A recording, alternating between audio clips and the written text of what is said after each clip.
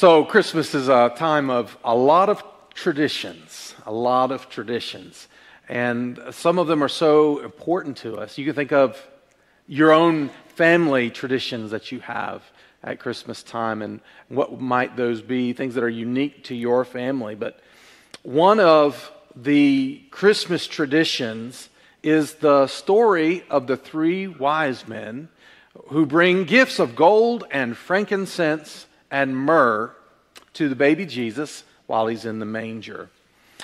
And I knew that we were going to have Christmas in July, and I tried to plan ahead. So I was praying all the way back in April about what I was going to talk about today at this service. And God led me to preach the story of the wise men who bring those gifts to Jesus.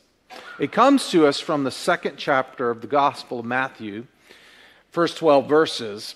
But before I read it, I want to tell you and ask you to try and listen to the story as if you've heard it, that you're hearing it for the first time.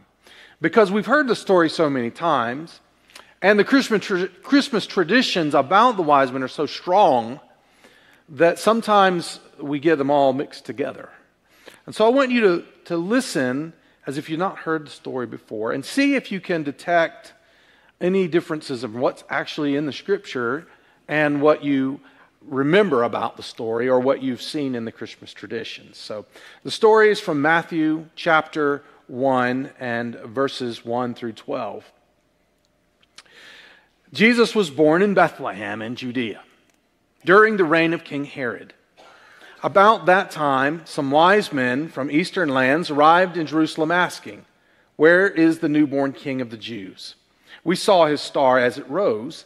We have come to worship him." King Herod was deeply disturbed when he heard this, as was everyone in Jerusalem.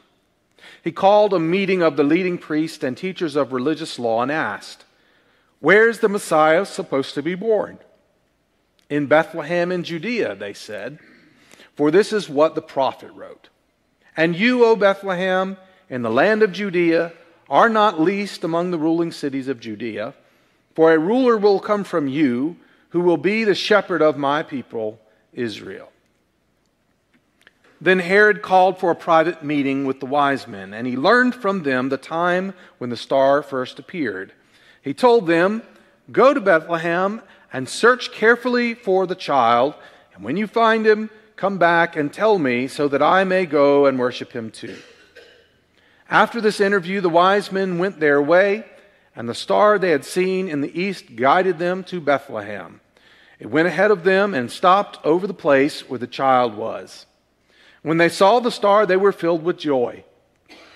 They entered into the house and saw the child and his mother, Mary, and they bowed down and worshipped him. And they opened their treasure chest and gave him gifts of gold, frankincense, and myrrh.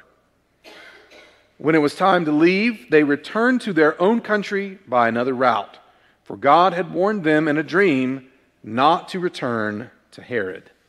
This is the word of God for the people of God. Thanks be to God. So Jesus was born in Bethlehem of Judea during the reign of King Herod, around 4 BC. And that is based off of dates that we can verify from historical records about the reign of King Herod and when he died, as well as dates from the Gospel of Luke. Now, BC means before Christ, and so you might wonder why is the date 4 years before Christ that Jesus was born? And the reason is because I think it was in the Middle Ages, when they were trying to nail down the dates, they said, well, we believe Christ was born at this time. And they set the calendar with years before Christ and years after Christ. But they made a mistake. They didn't have all the information. They weren't as knowledgeable as we are in our modern times. And we realized that they were about 4 years off. Probably, but we don't know exactly. There's a variance as to how, when he could have been born, sometime between Most scholars say sometime between 4 BC and 7 AD, but more than likely it was around 4 BC based on the records that we have. And that's not necessarily the most important thing about the story, but it's interesting.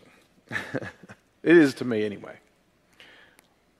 We don't know how old Jesus was exactly when the wise men came. Matthew doesn't specifically say, but Matthew does tell us that Herod was very mad. He was upset that a new king supposedly had been born, king of the Jews in his country, and he was the king. And so he wanted to get rid of this rival, this potential rival, and he asked the wise men to come back. And when they didn't come back, he decided, well, I know what to do. I'll just get rid of all the male children in Bethlehem, and that will include this so-called new king. So he killed all the male children 2 years old and younger in Bethlehem. We learned that. We didn't read that today, but that's in Matthew 2:16. So Jesus could have been anywhere 2 years old or younger. But the picture that we have in tradition, right, is always the wise men and the manger with Jesus in it as a little baby. But he could have been bouncing around as a 2-year-old by this point that the wise men came. The wise men were from the east. The original Greek says that they were called magi. Magi were sort of like scientific theologians from the ancient Persian Empire. These were people who were religious, and they were seeking after God. It was very important to them to know the truth about religion and divinity and the world around them. They devoted their lives to figuring stuff out. They studied religion and astronomy and nature to help them try to divine the truth of reality. As I got to thinking about that and reading through this story, I thought, there's probably a lot of people that come to church that are trying to figure some stuff out, right? You ever felt like you're just trying to figure some stuff out? And maybe you think going to the beach might help, or going to Wyoming, like Amy said, might help out. Or coming to church, really, is the place where you come to seek assistance and to figure some stuff out. And if you're trying to figure some stuff out today, then you're a lot like the wise men in the story. And you know what? God loves people who are trying to figure some stuff out. He loves it, and He will help you. But the Magi were from Babylon in Persia. Persia was once the greatest empire on earth. When we think about great empires in history, maybe we think of Greece or we think of Rome. But before there was the Roman Empire and Greece, there was the Persian Empire. As a matter of fact, all of the things, or a lot of the things that we admire about the ancient Greeks and ancient Romans, they actually copied from the Persians. The Persians came up with the idea, there's always been roads, obviously, place to get from one place to the other, but the Persian Empire was such a vast empire, it stretched so far from east to west, it was hard to administer it. So they decided, you know what we really need? We need some state roads or some empire roads so that the officials of our kingdom can get from one side all the way to the other. And so they built these roads all over their empire so they could travel. And then they came up with another idea. How many of you have ever traveled outside the country before? Raise your hand. If you did that, you probably had to have what? A passport. Guess who invented passports? The Persians invented passports. And here's why, because if you were an official of the emperor and you needed to travel from one side of the empire to the other, it's a journey that could take months. And you couldn't carry all of your supplies with you, so they put supply stations all along the road. And everywhere you went, if you were a government official and you had a passport, You could show up at that city and show them your passport, and they were required to resupply you for free. And so that you could get all the way across the empire from one place to the other. That was a great invention that they had. Administration, science, all kinds of things that we take for granted today, but somebody had to figure them out to start with. And a lot of the times it was the Persians. And they were great studiers of nature. They studied the heavens and the heavenly bodies. They studied mathematics. But for Persia, science was not divorced from religion the way it is so often in our time. For them, it was not science or religion. For them, it was both. They went together for them. And the Magi were those who studied the nature around them, including what was happening up in the stars, and they tried to figure out what that was teaching them, not only about the way the world worked, but also about the way the creator of the world worked and what he was doing. And so these Magi in our story, they see this incredible star in the sky, and they believed that it was foretelling a tremendous thing, a world-changing event that the creator of the universe was doing. And it led them to a little baby in Bethlehem. The Persians were on friendly terms with the Jews. You may remember that the Jews had been carried off into captivity in Babylon, but then Babylon was conquered by the Persian Empire. And the Persian Emperor Cyrus is the one who set the Jewish captives free so that they could return to Jerusalem to rebuild the temple. So this great cooperation and a great bit of support from the Persian Empire for the people of Jerusalem and the people of God in Israel. And this continued on until the Persian Empire declined. The Magi were priests in the Persian Empire. They practiced a religion known as Zoroastrianism, which taught that God created a perfect world which is engaged in a war between good and evil, and that evil will be defeated in the end, and that the world will be restored to its perfect state by the Creator. It's a very similar narrative to what we find that Christianity teaches. So these Magi that came seeking Jesus from Persia in the east were looking for something that they believed was dramatic and was going to change the world forever. And they traveled all the way from Persia, about 800 miles, to the land of the Jews. It would have taken them about 4 months to travel from Persia to find Jesus. Now we can assume that people who would be willing to go to that great length, they would travel that far, they were serious about what they believed.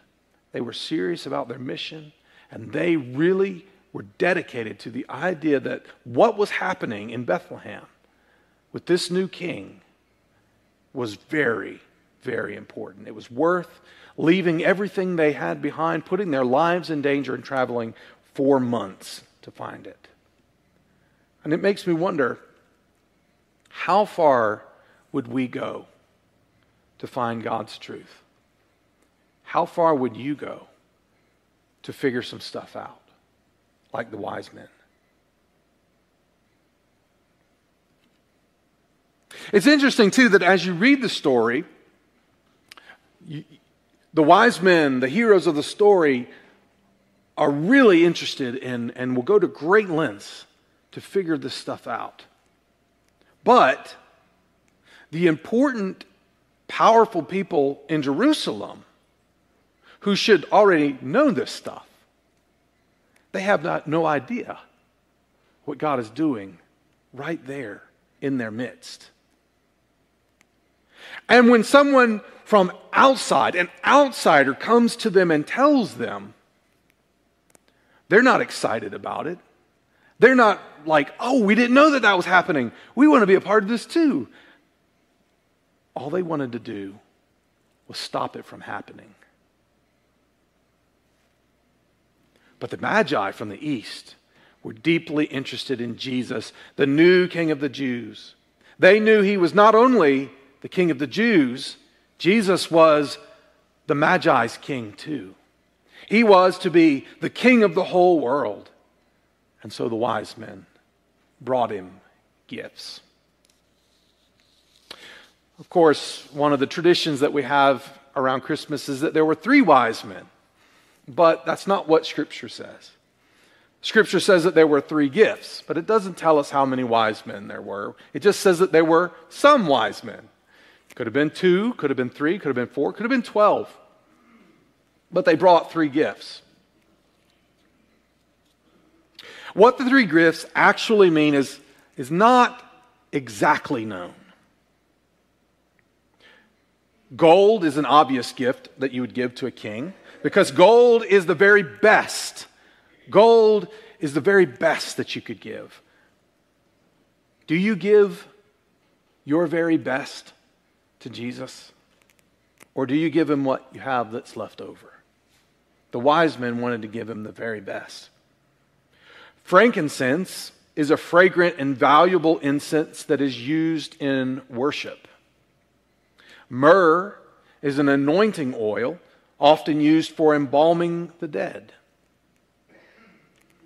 We're not exactly sure of the symbolic meanings. And it's not in the Bible, but a very old Christian tradition going all the way back to about 200 AD to a very wise and devout Christian leader named Origen says, gold marked that Jesus was a king. You give gold to a king. Myrrh showed that he was mortal and that he would die one day and that he would be buried and he would need this special anointing oil that was used for burial. And frankincense showed that Jesus is God and that he would rise from the grave and be worshiped as a divine. Gold, frankincense, and myrrh. After the wise men, these magi from Persia found Jesus, they worshiped him. And then it says that they returned to their own country. I'm not sure, but I think maybe they were going home to prepare their own people, preparing them to receive Christ as their Lord and Savior when the time came. And a few decades later, Christian missionaries started arriving in Persia, sharing the incredible good news about how Jesus was born in a manger, who lived as one of us, who taught and did amazing miracles, who lived a perfect life. But he was also crucified on the cross for our sins. He was buried in the tomb, but on the 3rd day he rose to new life. And they shared the good news that whoever believes in Christ and worships him as Lord and follows him can be saved and can have eternal life. Jesus is the one who was come and who was coming again to recreate the world and to fix everything that is broken and wrong and make it right again. Make it as God said it was supposed to be.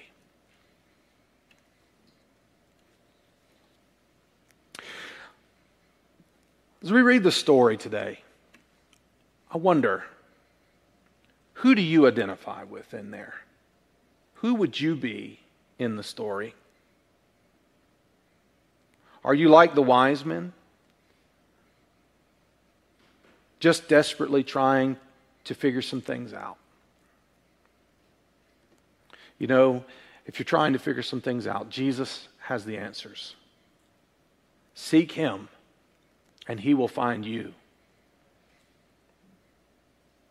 Maybe you're like all those people in Jerusalem. They were just going about their busy lives. They were trying to make ends meet, trying to take care of family, consumed by the ins and outs of life and the hot topics that were right there in their world in that day. All the while oblivious to the eternity-changing things that God was doing. If that's you today, you need to wake up. It's not just about these little things that we consume our lives with and concern ourselves with so much. God is doing something in the world around you right now. Are you paying attention?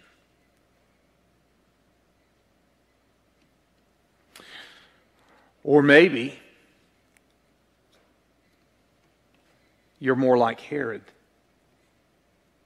You're concerned only with protecting your hold on power and the security of your little kingdom, your world, your life the way you want it to be, and you will protect it at all costs.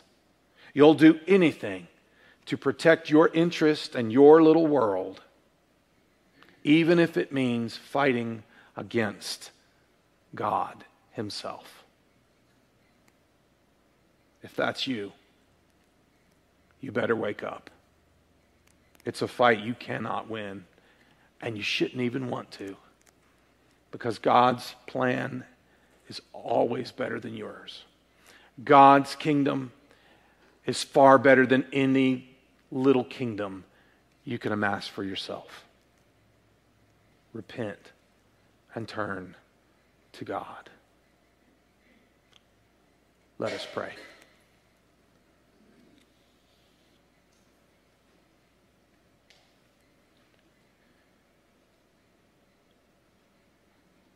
Father God, we've all come here today to hear a word from you.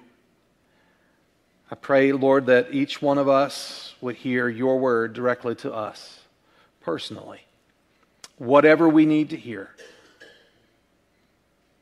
I pray, Father, that you will encourage us, give us courage to respond appropriately to what you're saying to us right now.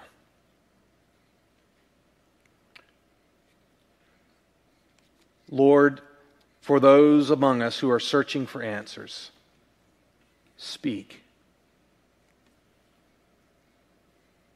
and help us to hear. For those of us who have been distracted by so many things in life, Lord, give us clarity about the things that really matter. And for those of us, oh Lord, who are just concerned about our own little worlds and our own little desires and selfish pursuits, I pray, oh Lord, that you will grab us and shake us and wake us up so that we can turn to you through Jesus Christ, repent of our sins, and be saved. And we pray that through it all, you would be glorified. For it is in Christ's name we ask. Amen.